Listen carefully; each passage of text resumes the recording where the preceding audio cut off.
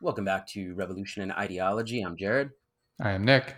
And today we are here to talk about the new report by the United States government on Indian boarding schools across history. For those that are looking for more depth on the horrific colonial practices that took place during expansion, so before the creation of the Bureau of Indian Affairs, we have a number of episodes in our Myth is America series. For this one, we are going to pick up right around the turn of the 20th century. So without further ado, Nick started some research on this report, so I'll let him kind of kick this off.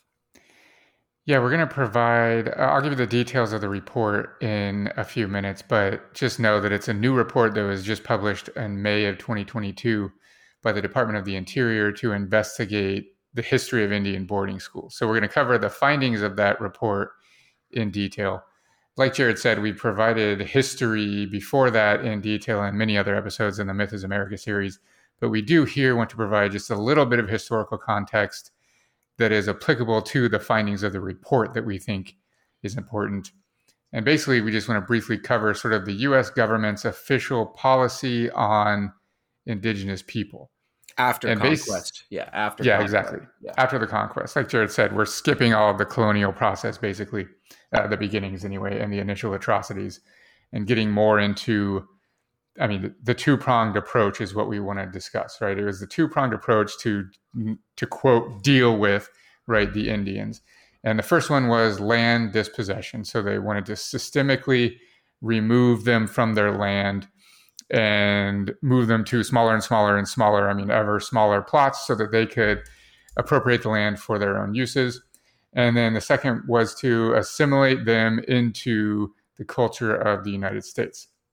And for the younger generations, this was achieved largely through schooling, which is the focus of this report and the focus of this episode. And then Jared has some things he wanted to add under this point, this assimilation item as well. So one of the things that took place after, again, the conquest and the wars, assimilation really actually gets legs after what took place at Wounded Knee and the various Sioux Wars, as some see that as kind of like the last stand of real indigenous resistance, although some might also say there was Apache resistance and Hawaiian resistance and so on and so forth that went a little bit further into it. But in general, from the U.S., the dominant oppressive perspective, it really was the Sioux Wars and how they started to try and change it. The goal was still the same: land dispossession, assimilation, ethnic cleansing in a way. But they tried to do it a little bit more. How do I put this softly? There's a pretty interesting quote that kind of comes to us. From Janice Acus on entering one of these Indian residential schools that was meant to like assimilate people. Now, technically hers was in Saskatchewan, which is Canada, but I think it still kind of colors what we're trying to talk about, what was actually taking place in this attempted assimilation after the wars. She says, and I quote, "From the day my mother walked my brother's sister and me up to that ominously looming structure, I began to understand the depth of those black robes' power and influence. One of the rules we quickly learned was that boys and girls would be completely segregated. Consequently, I knew my brother Fred only as a blurred face behind a wired fence that I passed on my way to school. Soon after, I was torn away from my sisters and herded away to have my hair shorn, powdered with DDT insecticide, supposedly because all Indians were infected with lice, and then showered with severely hot water." So the reason I like that quote is because, again, rather than just conquest and war like it had been for centuries prior to this, we're now seeing indigenous peoples being treated as more or less like prisoners of war. Even the children taking into these camps. They're calling them schools, but they're almost, they're really symbolic of what concentration camps would become a little bit later on. Any thoughts on that, Nick? No, it's no secret at this point, right? It's cliche, but true that part of the inspiration for the Nazi concentration camps were the way that the indigenous peoples were dealt with in the United States. Absolutely. So just some more background on this report, because I think it's important to understand sort of its lineage, I guess, which is like disgusting, but it's just the most recent in a long series of reports that are published by the U.S. government and other institutions investigating the ways that indigenous people were dealt with by the government. One of the first reports that was really influential in this arena was titled the Merriam Report. It was published in 1928 by the Brookings Institute in Washington, D.C. It was under the direction of Lewis Merriam, from the University of Chicago, thus the name, the Merriam Report. This quote that I'm going to read, these quotes that discuss the Merriam Report come from a latter report named the Kennedy Report, which we'll talk about in a few seconds. But it says, quote, "The major findings of the Merriam Report were that 1, Indians were excluded from management of their own affairs, and 2, Indians were receiving poor quality of services, especially health and education, from public schools who were supposed to be serving their needs." So critical, obviously, right off the bat. It continues, quote, "The report, the Merriam Report, was highly critical of boarding schools, both because of their inadequate facilities and the manner in which they were operated. It condemned the practice of taking children from their home and placing them in off-reservation boarding schools. It stressed repeatedly the need for relevant instructional curriculum adapted to the individual needs and backgrounds of the students. It chided the students for failing to consider or adapt to the language of the child. It asked why the Indians could not participate in deciding the direction of their schools, and it suggested that public schools with their traditional curriculums were not the answer either." So this report, all the way back in 1928, was highly critical of this practice already. And this report inspired the Indian Reorganization Act of 1934, which actually sought to reverse the national policy of trying to assimilate indigenous people into American culture. And instead, it supported the strengthening of their culture and giving them control over their own affairs. Unfortunately, this Indian Reorganization Act, known as the IRA of 1934, actually didn't really accomplish anything because there was a big difference between what policymakers were hoping for and what was actually put into practice because, again, of the centuries of history of oppression and subjugation and racism and all of those other types of things. So I've done a lot of research on the IRA. The primary interests of this act, as it was drafted by John Collier and introduced at the 73rd Congress, included cessation of land allotments, construction of semi-autonomous tribal governments, and financial aid for Indian affairs. So it looks good. On paper, it appears that the IRA is an honest piece of legislation that's basically meant to satisfy an abrogated people whose entire way of life had not been theirs to control for about 4 centuries. However, in reality, ratification of the IRA proved to be one of the most divisive issues on reservations, and its implementations fomented deeper feelings of resentment among Native peoples. Collier's later report, entitled An Indian Renaissance, while seeking to amend the horrors of the colonial past, reveals a very white ethos that is notably paternalistic and in many ways still emblematic of assimilation aims, constitutions, Western economic incentives, etc. So essentially what they're saying here is we're going to do these things, but we still want them to act white, even if they are controlling a little bit of their own destiny. Any thoughts before we keep digging in? No, I mean, like you said, I think that initially the act actually was structured in a way to mean well. Like, I think Collier genuinely wanted good for the indigenous people, and then going through the process of legislation and the bureaucracy and trying to just reconcile with the history of what was going on, it just became a disaster. Right. Even if, some of the people behind it wanted to actually do good. Not that Collier didn't have his own problems, but I think that they actually wanted to make change, Yeah, he's not like a bad dude, right? So, but in contrast to Collier's 1935 report, when he's thinking about it, Robert Burnett, who's indigenous, he's Brule Sioux, in a basically scathing critique called A Blueprint for Elected Tyranny, fundamentally spoke against the IRA. Burnett used the IRA to basically exemplify further state-sponsored domination veiled as a conciliatory act. He never cites Collier by name, and perhaps that in and of itself reveals that Collier may truly have been well-intentioned as he appears in his report and crafting of the IRA, but intentions are really only as good as their results. So for Burnett, those results became a solidified hegemonic bureaucracy manned by both Indians and whites. He goes on to say, and I quote, "Built into the BIA chairman system were all of the weaknesses but none of the strengths of local government in Middle America. The white agent has retained in a form of superintendent, a white BIA appointee who holds veto power over tribal finances. Through the superintendent, the BIA could still tell the Indian people how many cows they could buy or sell, how much timber they could cut, and what their school curricula should be. There was no system of checks and balances, no procedure through which inequities could be righted. It was a blueprint for elected tyranny." Burnett argues that even though tribes elected their own officials and crafted their own constitutions, that there are intentional amendments written into IRA policy that ensure these governments and laws remain subservient to the Secretary of the Interior, i.e. Collier, through varying grades of U.S. government bureaucracy. And even though on paper Collier's IRA promotes Indian self-governance, true autonomy remained far-fetched. A specific hierarchy was still constructed by the IRA that superseded the supposed indigenous leadership.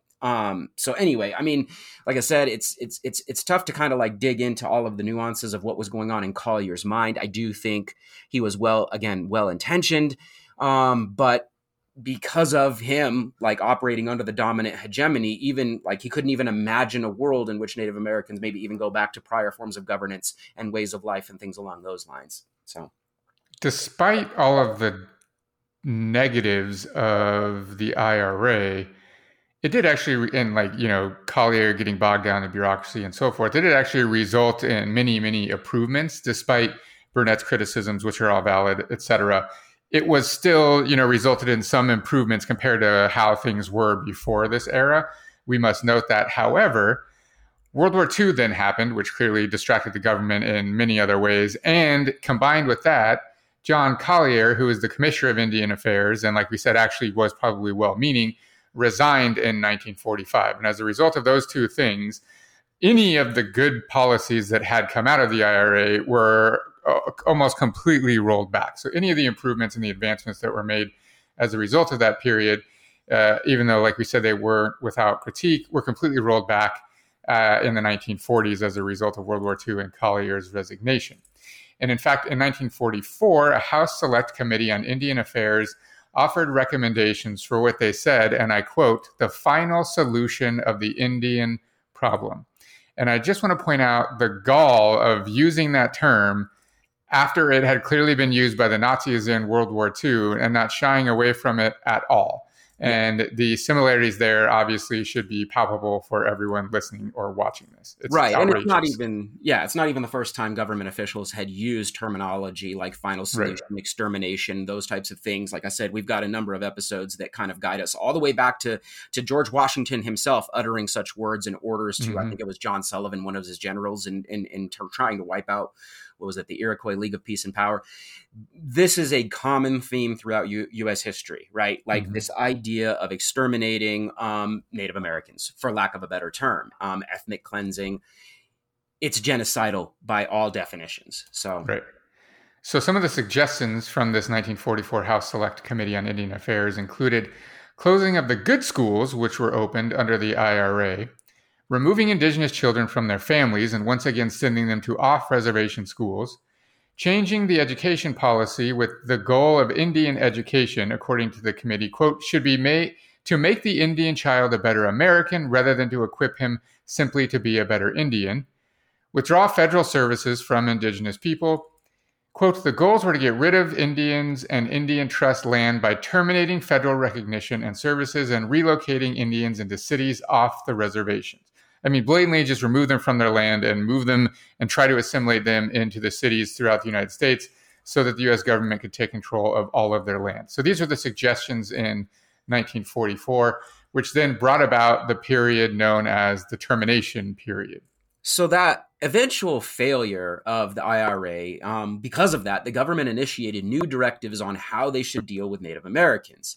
Their conclusion merited full assimilation. The goal was to terminate the existence of individual tribes and to individuate the indigenous people.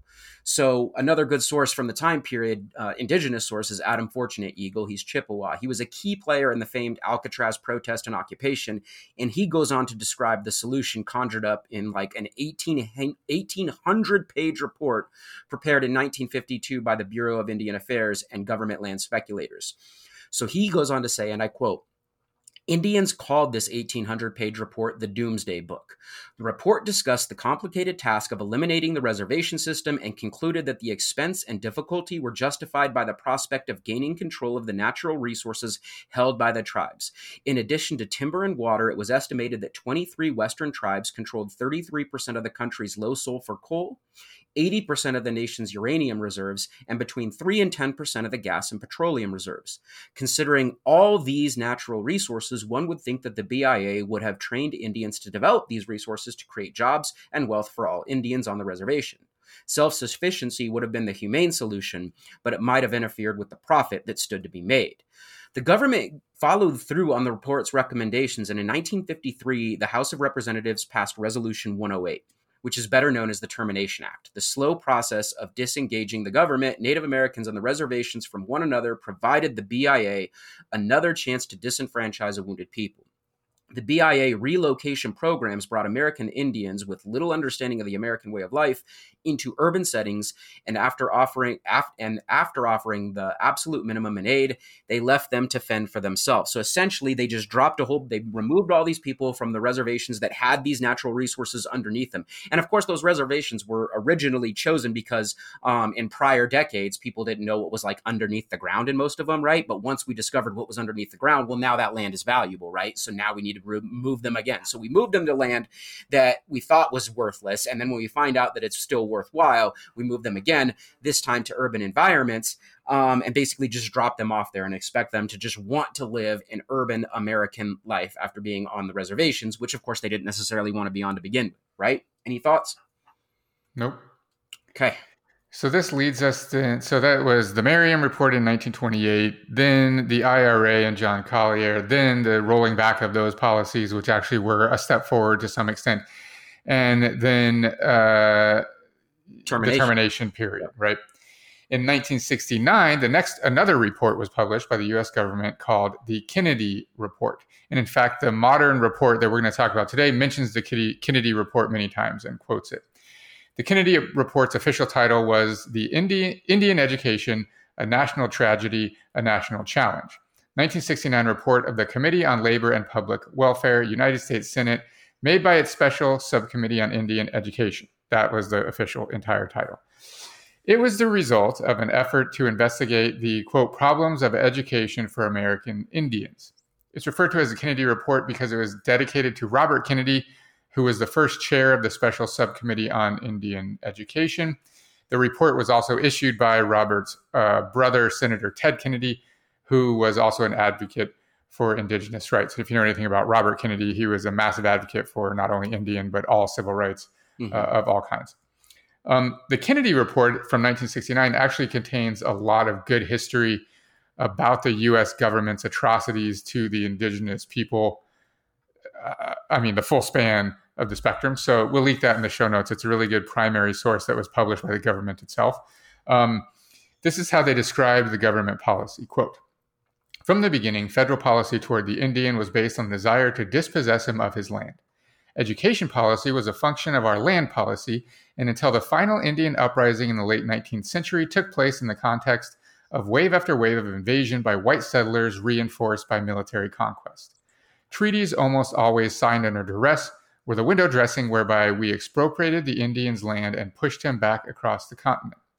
Beginning with President Washington, the stated policy of the federal government was to replace the Indian's culture with our own. This was considered advisable as the cheapest and safest way of subduing the Indians, of providing a safe habitat for the country's white inhabitants, of helping the whites acquire desirable land, and of changing the Indian's economy so that he would be content with less land. Education was a weapon by which these goals were to be accomplished. So the Kennedy Report is highly, highly critical of the U.S. government's policies and approaches towards the indigenous people, as it clearly has stated here. And it explains in depth all of the government's policies and how they basically violated the rights of the indigenous people, step by step and over, and how all the things we know now, I hope, right? The treaties were just window dressings and were false promises and were never lived up to and so forth. This is the government itself publishing these things in 1969. So the other thing I wanted to add real briefly is that, while I don't actually want to give the government a whole hell of a lot of credit here for publishing these findings. This research was actually motivated by agency. One of the things that I think we forget when we talk about the history of oppression, especially in the United States, is that the oppressed often resist and they exert their own agency. And then that is what prompts change or government investigation. So they didn't just wake up. Kennedys didn't just wake up and then later the Nixon administration didn't just wake up one morning, roll out of bed and we're like, I feel bad for the indigenous people. No, it was the Indian of All Nations movement, the occupation of Alcatraz, later on in 1973, the Wounded Knee occupation. I mean, there was the formation of American Indian Movement, if I didn't already say that, AIM. Like the Red Power movement is what prompted the government to look into the past, essentially. So again, this was not just out of the raw kindness of their heart. Their hand was forced by protesters, occupations, and resistance movements. So this report, combined with all of the things Jared just mentioned, ushered in a new era of government policies toward Indigenous people. It's really credited with, this is a landmark sort of bookend. I don't want to say like everything stopped, but this really marks the end, at least the boarding school policy, which is what we're going to talk about here in a second. So the current report is now, the most modern manifestation of this long line of the U.S. government investigating this thing. But like Jared said, even this report isn't just a result of like out of the goodness of their own heart, the Department of Interior wanted to find out what was going on. Many activists for years and years have been trying to research and quantify the atrocities that were committed by the U.S. government against the Indigenous peoples, and specifically at the boarding schools. And they suspected that there were many mass graves that were present at these schools that contained the bodies of hundreds of children. But the U.S. government basically wasn't motivated to look into that until in May of 2021, a mass grave of more than 200 Indigenous children were discovered at the site of a former boarding school in Canada. And we'll post a link to that article in the show notes. As a result of this, the U.S. government basically said, this is inevitable. We should find the skeletons in the closet, like quite literally, right? Because we know we have them. And before it just gets uncovered, we should just do the research ourselves. So Secretary of the Interior, Deb Haaland, who herself is a member of the Laguna Pueblo tribe, in fact, if I remember, I didn't write it down here, but she was one of the first Indigenous women elected to U.S. government politics. I think her and one other woman got elected in the same election. So she was one of two, the first.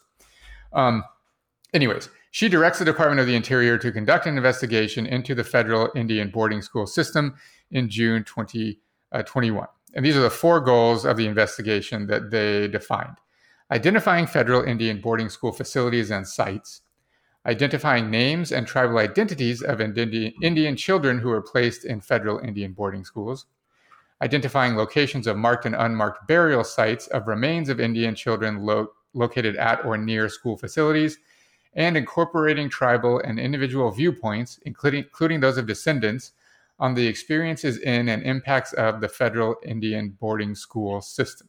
The title of this report, which we just mentioned was published in May of 2022, is Federal Indian Boarding School Initiative Investigative Report, Volume 1. So this is just the first volume of many to come, presumably, about the U.S. government's investigation into this, the public boarding school system for the Indigenous children. Anything to add before we get into the findings? No, let's just dig right into the findings.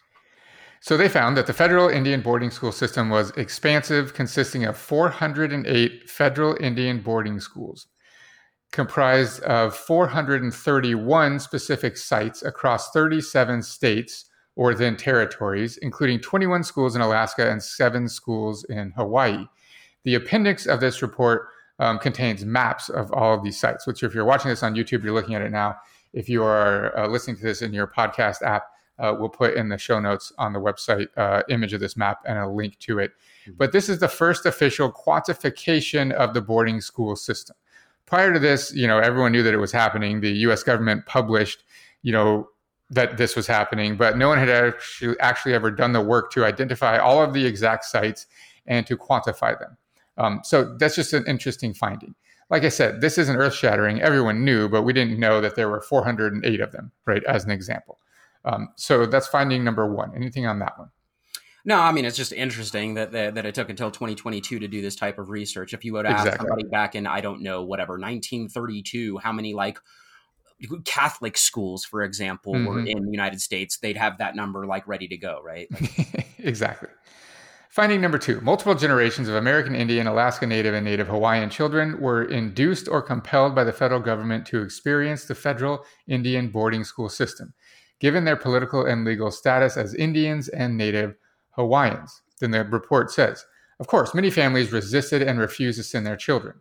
the government responded with more oppressive regulations. As just one example, the Act of March 3rd, 1839 determined that, quote, Secretary of the Interior may in his discretion establish such regulations as will prevent the issuing of rations or the furnishing of subsistence either in money or in kind to the head of any Indian family for or on account of any Indian child or children between the ages of 8 and 21 years who shall not have attended school during the preceding year in accordance with such regulations. So just so we can clarify that legalese, it gave the power of the U.S. government to withhold food, things that they needed to survive if they weren't sending their children to these boarding schools, which, by the way, were off the reservation. So basically, it was sending your kid away and you may never see them again. So if you decided that you weren't down with that, then the U.S. government will withdraw any aid from you whatsoever. Yeah, and here's one of the things that I wish the report spent more time talking about and researching, although I guess it's more difficult to do that, is how many actual kidnappings took place by the BIA, because oftentimes that's took place. Like, even though parents resisted or refused to send their children, as the government asserts in this report, the BIA agents would go kidnap them off the reservations, right? Taking them. And I use that word intentionally. Like, it was kidnapping and taking these children away from their parents, as we learned in the quote that kind of opened this episode, splitting them up from their siblings. All of those types of things are what happens during traditionally what we call ethnic cleansing campaigns. So, yep. The report concludes, quote, the United States has applied such federal regulations, including removal of Indian children to off-reservation federal Indian boarding schools without parental consent. So basically, euphemistically saying we kidnapped kids. The government kidnapped these children, right? Like Jared just said. Finding number 3, the twin federal policy of Indian territorial dispossession and Indian assimilation through Indian education extended beyond the federal Indian boarding school system, including an identified 1,000 plus other federal and non-federal institutions, including Indian day schools, sanitariums, asylums, orphanages, and standalone dormitories that involved education of Indian people, mainly Indian children. So basically they're saying this system wasn't just limited to these 400 plus schools that we've identified. This actually was a wide-reaching system that institutionally functioned to educate these children and remove them from their families. In fact, they said here, we've identified 1,000 plus other federal and non-federal institutions that functioned in this way too, not just these 400 schools.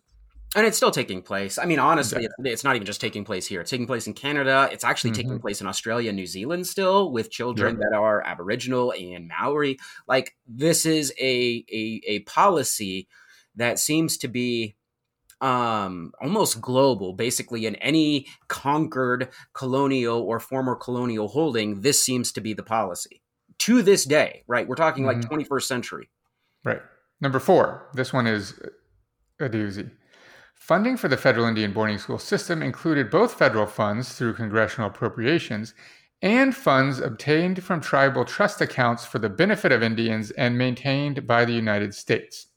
So tell us what a tribal trust account is. I mean, it's an account. I mean, as we kind of learned about when Burnett was critiquing the IRA, these tribal trust accounts are set aside for like different nations. Of course, you have to go through like the rigmarole of being a recognized nation by the United States government and by the BIA. And of course, technically, they will say like certain people, certain indigenous people, tribal leaders or elders or whatever. Each tribe has its own like values in terms of political system. But regardless, they are in control of these trusts. But actually, they answer to the BIA on those. And most of the time, the people that the BIA selects to work with within the tribe are people that are what we would call assimilated, right? Or willing to play ball with the government in terms of extraction of natural resources from lands, or maybe building up of casinos, those types of things. Those are the things that are benefited from these trusts.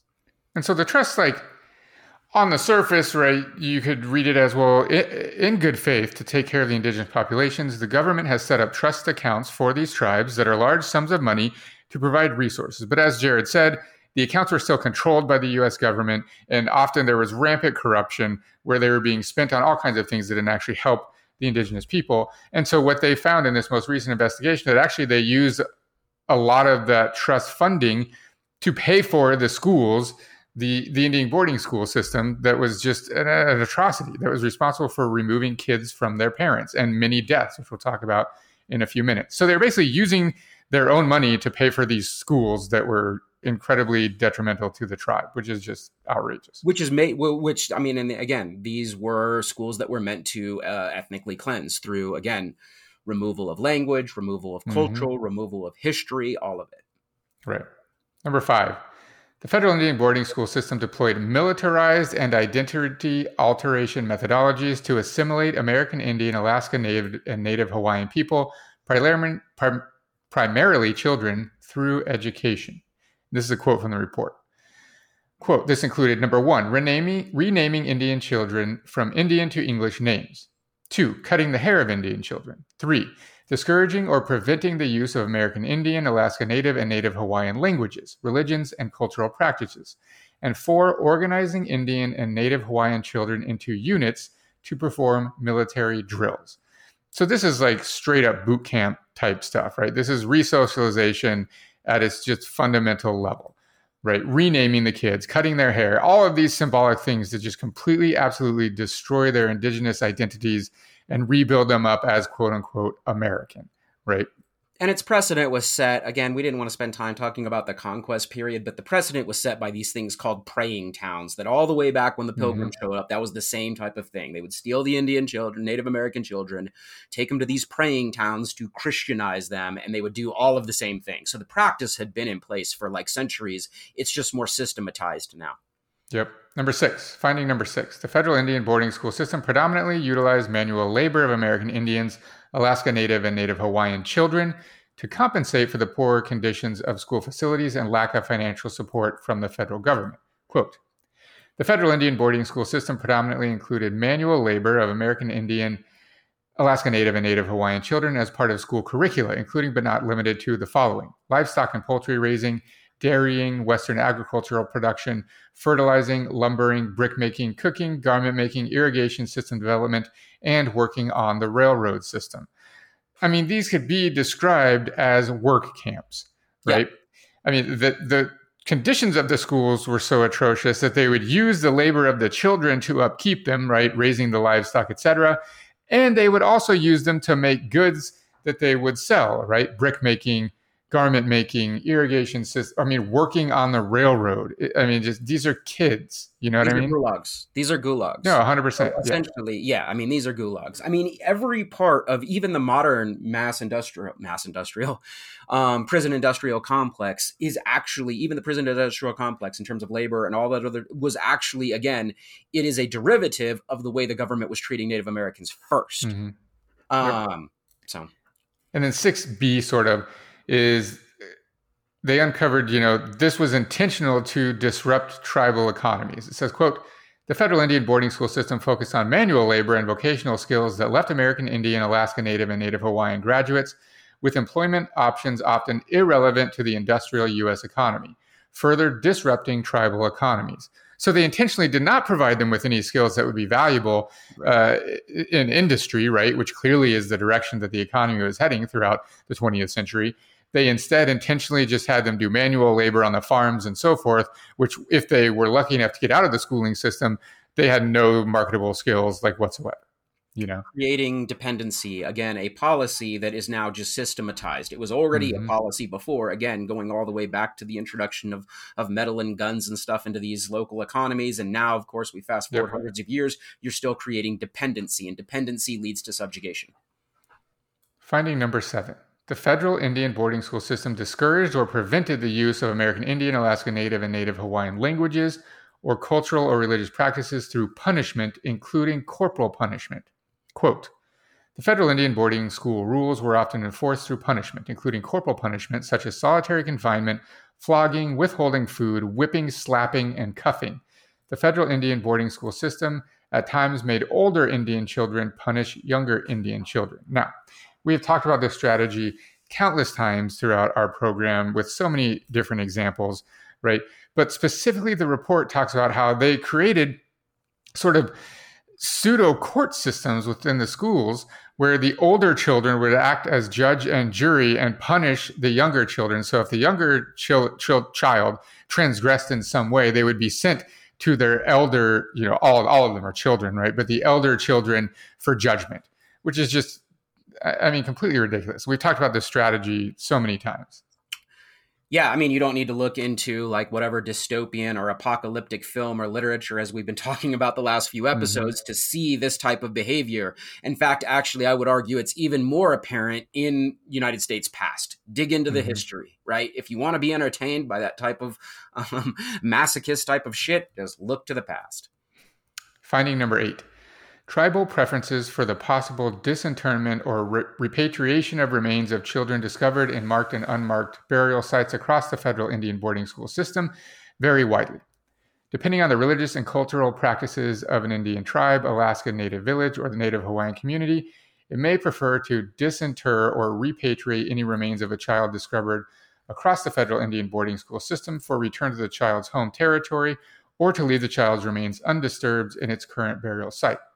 Moreover, some burial sites contain human remains or parts of remains of mutable individuals, or human remains that were relocated from other burial sites, thereby preventing tribal and individual identification. So basically, they're saying this is complicated, right? When we start having conversations about what to do with these children's bodies that we're discovering, it varies widely based on tribe and their traditions. So some people would like to bring their bodies home. Some people would prefer to leave their body in the land where it was originally buried. Also, it's complicated because there are other bodies that aren't just indigenous children that are in these burial sites, et cetera. So basically, this is just a report saying part of our initial findings is that this is messy. The conversation about how to deal with these remains is messy. Finding number 9, the federal government has not provided a forum or opportunity for survivors or descendants of survivors of federal Indian boarding schools or their families to voluntarily detail their experience in the federal Indian boarding school system. Weird. Yeah, strange. Yeah, why have they not done that? Even some of those other examples I've provided, some of the more abrogating examples in Australia or New Zealand or even Tasmania, I've been doing some research, and while I don't want to insinuate that they're good, they've at least started to try and come to grips with this by speaking to indigenous populations there that it dealt with the colonial wrath and then, of course, the assimilation wrath of those societies. The United States refuses still to come to grips with it. Although I will say that this report, to its credit, for what it's worth. Though, that's the key. By hearing from the indigenous themselves, not filing their own damn reports, but hearing from the people. No, but I will say part of the investigation of this report, to their credit, if we must give them credit somehow, was that they've talked to part of the report was reaching out to many tribes. I don't want to go through the methodology of the report, the investigative team, because it was boring. But if you're interested, you can read that. But they actually did, at least this time, reach out to the tribes and get their input, et cetera. And we're hoping, based on number 9, et cetera, right? Part of this is going to be providing them a forum. Like that would be like step 1, right? Anyways. Well, and that's the key, is the forum where it's not like edited or going through the process, right? Like where they can speak freely. That's the difference, right? Okay. 100%. And giving them the avenue through which to do that, right? Like it says here, the forum. I mean, that's key, right? Not just publishing what they have to say in a report and, making it as bureaucratic as possible, but letting them do it on their own terms in the ways that they want and letting them say what they want and respond in the ways that they want, right? Then they have 5 more conclusions that they said, based on our initial findings and some of the difficulties we ran into, there are 5 additional things that we would want to mention. The first is the United States creation of the federal Indian boarding school system was part of a broader policy aimed at acquiring collective territories from the tribes. I'm summarizing here, right? Et cetera. So it was part of an intentional system with the broader goal of Indian territorial dispossession for the expansion of the United States. So fine, the Kennedy report had already laid that out in detail in 1969, but it's here again. 2, the assimilation of American Indian, Alaska Native, and Native Hawaiian people eventually became an objective of federal policy in and of itself. The federal Indian boarding school policies targeted Indian children as one method to accomplish this objective. So we kind of know that too. We talked about that in the Kennedy report as well. The intentional targeting and removal of American Indian, Alaska Native, and Native Hawaiian children to achieve the goal of forced assimilation of Indian people was both traumatic and violent. Based on initial research, the department finds that hundreds of children died throughout the federal Indian boarding school system. The department expects that continued investigation will reveal the approximate number of Indian children who died at federal Indian boarding schools to be in the thousands or tens of thousands. Many of those children were buried in unmarked or poorly maintained burial sites far from their Indian tribes, Alaska Native villages the native Hawaiian community and families, often hundreds or even thousands of miles away. The department's research revealed at least 53 different burial sites across the federal Indian boarding school system and leads to an expectation that there are many more burial sites that will be identified with further research. The deaths of Indian children while under the care of the federal government or federally supported institutions led to the breakup of Indian families and the erosion of Indian tribes, Alaska Native villages, and the native Hawaiian community. Okay, so this is one of the big findings, right, is they already have discovered burial sites, and they anticipate, and they clearly will, that they are going to find a number of other ones. And they estimate that the number of dead children that they will find will be possibly in the tens of thousands. Number 4, many more Indian children who survived the federal Indian boarding school system lived with their expectations from the schools. Lived with their experiences from the schools. So trauma, right? Moreover, several generations of Indian children experienced the federal Indian boarding school system.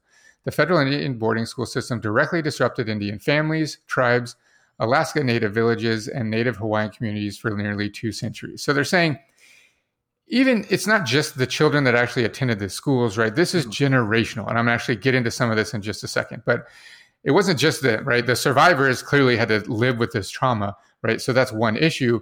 But we have to understand how this led to centuries of generational trauma that was a result of this institution of the federal Indian boarding school system and the atrocities that it perpetrated against indigenous people. So Number 5. Go ahead. Wait, no. Do number 5. Okay, number 5. Further review is required to determine the reach and impact of the violence and trauma inflicted on Indian children throughout the federal Indian boarding school system.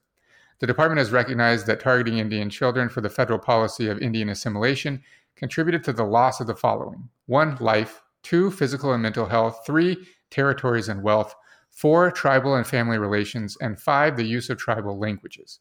This policy also caused the erosion of tribal religious and cultural practices for Indian tribes, Alaska Native villages, and the Native Hawaiian community, and over many generations. So they're basically saying it's not just, right, we can't simplify this. There's a really complex intersection of negative impacts that this had for centuries of generations after the schools, you know.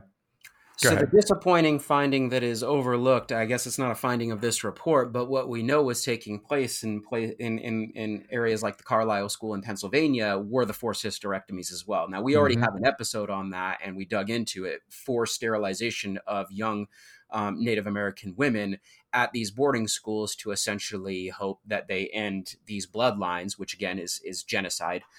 I didn't mention it here, but it is in the report that, and this wasn't from this report, but actually the Kennedy report revealed that there was extensive sexual assault also at these schools. I mean, it was rampant. So I am just curious as to why that finding that is, I mean, it's pretty well known at this point, how that was left out of this report, because the time it took place at the boarding schools, these forced hysterectomies. For sure. I mean, it's weird because this report is like it's a mixture of previous findings from the Kennedy report, which it quotes at length, and some new findings, right? So not everything's in there. Some things are in there that weren't in others, and it's kind of weird, but whatever. It's volume 1. We'll see what happens. But I want to include in here because this report mentions a study that was actually a pair of studies that were conducted that really explains just the detriment to the health of those that attended this school and their families. And 2 landmark studies were published, both by Ursula Runningbear and others et al.